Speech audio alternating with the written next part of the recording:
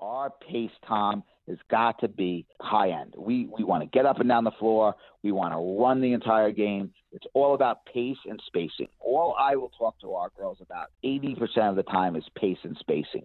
Our former Seton Hall Final Four male member, Jose Ribimbas, has been the architect of our offense, and he's done a great job instilling a lot of different sets and a lot of different things for us. And we, focus on that one main thing: space and pacing. Play ball. Get up and down the floor. Get the ball out of the basket quick if they score. If they don't, let's run the ball up and down the floor as quickly as I can. So in these two games, it's about spacing. I mean,